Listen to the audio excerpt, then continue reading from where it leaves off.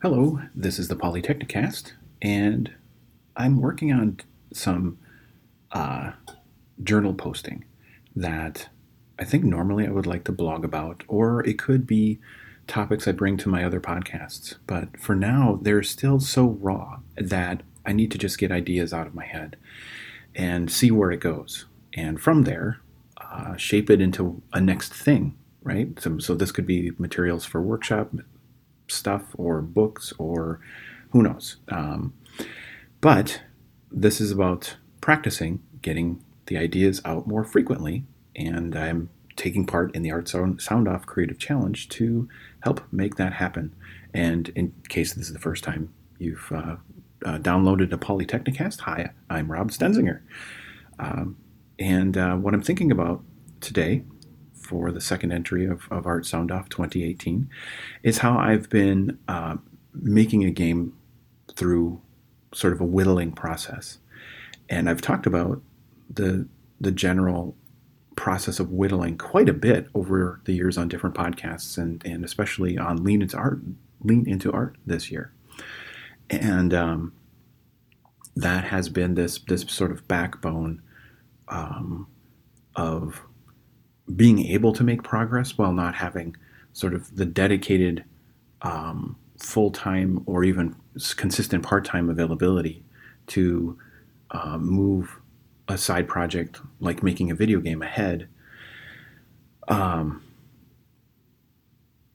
in a in a more stable way, because what I have is infrequent bursts of time here and there.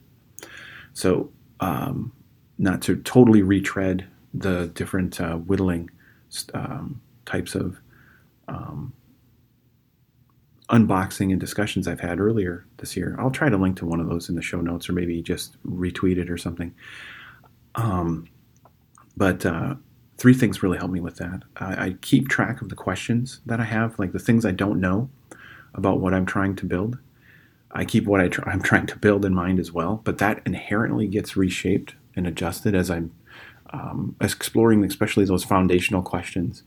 And I like to bundle those questions under the areas of what might be feasible, right? What can I build, and what can I build well, and what may be desirable for me and for the audience that I'm hoping to serve. Like what seems fun and interesting, and then viable. I don't really tackle that one very well because to act quickly on a viability hypothesis, you need the funding and investment to test things by having a team to rapidly build them, put them into market, and market them in find the marketing ways that for what message and presentation connects with your audience. And so yeah, I'm not really including viability that well in this process. Except maybe down in the long run. In the long run, I hope to have a fresh set of game development tools and approaches that allow me to more quickly get things to market. But right now, I'm in the sort of reestablishing what those tools are situation, and have made progress. And that's some of the things I'll be sharing over a few of these podcasts. But the three things as far as whittling are having an overall goal with your project. I guess that's number 4. But then within there, keep track of the questions you have about the thing you're trying to build. Set aside time to actually explore those questions and keep track of what you've been learning so far, because that way you can avoid getting into ruts where you aren't making progress on maybe something pretty key, like making a choice between game engines, or even like for me, I was curious about the game engine, the art direction, the feel of the game, sort of like how much animation, how little animation.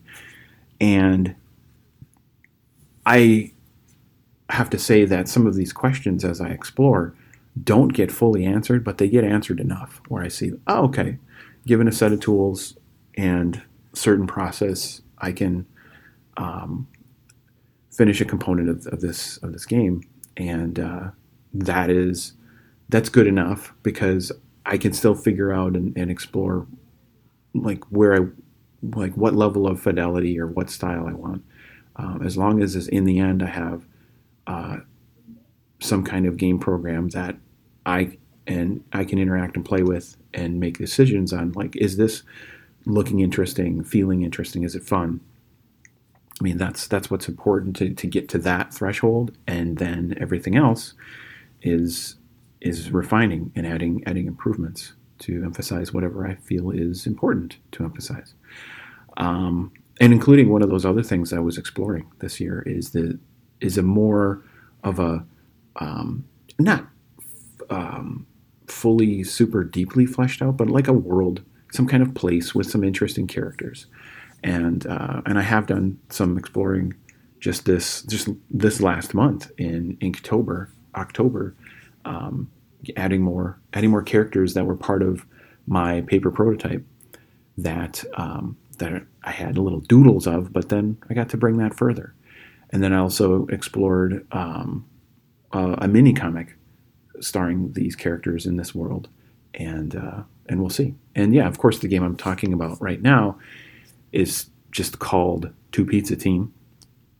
It'll have a more specific or purposeful name, but right now it's that's the project, and it's both stories and games, starting with making one story, one game, and it's yeah, this will be interesting to dig further into that over the course of Art Sound Off, and that is what I have for you today.